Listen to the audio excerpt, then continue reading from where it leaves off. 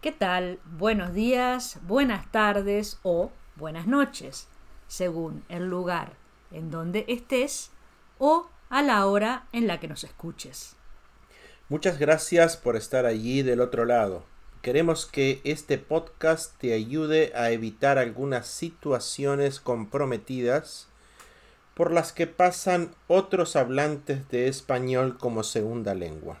A ti no te va a pasar, porque estás escuchando estos 5 minutos, así que quédate hasta el final. Y como llegó el verano, en estos 5 minutos de español a la mitad de la semana, vamos a hablar del calor. Hace mucho calor en Los Cabos. ¡Uf! ¡Qué calor! Me muero de calor. Hace mucho calor, pero mucho calor. Tengo un calor terrible. Decimos en Los Cabos hace mucho calor, pero no. Los Cabos es muy caliente. Esta traducción literal del inglés está mal. Es como decir que Los Cabos es una ciudad sexy. En algunos contextos, caliente tiene connotación sexual. O sea que calor es un sustantivo que puede traducirse como heat y caliente es un adjetivo que se traduce como hot. Pero tenemos que tener cuidado cuando usamos caliente, pues nos puede poner en situaciones penosas o vergonzosas, por ese sentido sexual que se le da. Vamos a practicarlo en diferentes contextos. En la cocina. ¿El chile es picante o picoso? Esta comida está muy picante. Esto significa que hoy está especialmente picante, pues le agregamos más condimentos o algún tipo de chile. Otras veces no está picante. Por esto usamos aquí el verbo estar, pues no hay una condición permanente en este caso. En inglés, la traducción sería: The chile is spicy or the chile is hot. This food is very spicy. Si estamos hablando del clima, Hace calor o tengo calor. al sol hace mucho calor, no se aguanta. Ven a la sombra. It's too hot in the sun. You can't stand it. Come to the shade. Cuando una persona está enferma, se siente mal. Y si tiene la frente caliente, decimos, por ejemplo: Me siento mal. Creo que tengo fiebre. Estoy un poco caliente. A ver, tócame la frente. uy, en esta época no es muy bueno tener fiebre. En este caso concreto de hablar de la fiebre, podemos decir está un poco caliente y no tiene una connotación sexual, lógicamente. El verbo estar más caliente lo usamos para las superficies inanimadas en general. La estufa está caliente. Cuidado, no la toques.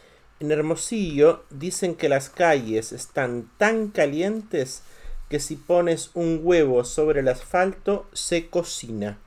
La temperatura sube mucho en el verano.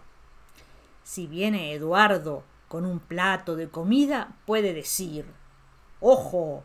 Está caliente. No te vayas a quemar. Cuando nos referimos a personas, no usamos estar caliente, pues se relaciona con estar sexualmente excitado, o sea, horny. En este clima caluroso es importante tener esto en cuenta, pues cuando estás sudando y la otra persona también, puedes decir algo como: pobre señora, está caliente, y no es muy apropiado. Tiene mucho calor, señora, póngase a la sombra. En Sudamérica se usa caliente para decir que alguien está enojado. La población está caliente con el gobierno porque le subieron los impuestos. Y aquí, como hablamos de impuestos, nadie lo relaciona con lo sexual. Todo lo contrario. Los impuestos no son un buen afrodisíaco. O en el fútbol. Este delantero se calentó y le gritó al juez que le sacó la tarjeta roja. También se usa calentar los músculos antes de hacer un deporte. ¿Qué está haciendo Pepe? Está calentando. Se entiende que corre y calienta los músculos en forma gradual para no lastimarse. ¿Qué es el calentamiento global? Es la subida promedio de la temperatura de la Tierra, los océanos y la atmósfera en el largo plazo. Aquí se habla de calentamiento y no hay ningún problema. La única indicación para evitar problemas es no usar el verbo estar más caliente para personas, sí para cosas. El té está caliente, esta superficie está caliente. Pero las personas y los animales tenemos calor. ¿Y qué es bueno para hacer en el verano cuando hace tanto calor? Yo te propongo tomar una bebida bien fría a la vez que estudias español. ¿Y dónde puedes estudiar español a tu medida? En Spanish Up to You. Cliquea aquí y vas a escuchar podcasts sobre noticias, cultura latinoamericana, historia, y vas a mirar videos de cocina, viajes y artesanías. Spanish Up to You es refrescante. Ideal para el verano. ¿Y puedo hablar en español? Sí, claro, tienes los talleres en directo, un grupo que te apoya y un maestro por día. Pregunta tus dudas, haces tus comentarios. Con Spanish Up to You aprendes o aprendes. ¿Y también tengo clases? Pues claro, y a un súper precio. Reserva tu lugar ahora mismo. Estamos esperándote con calor. Muchas gracias por escucharnos hasta el final. Y si te gustó, compártelo. Hasta pronto. Chau, chau.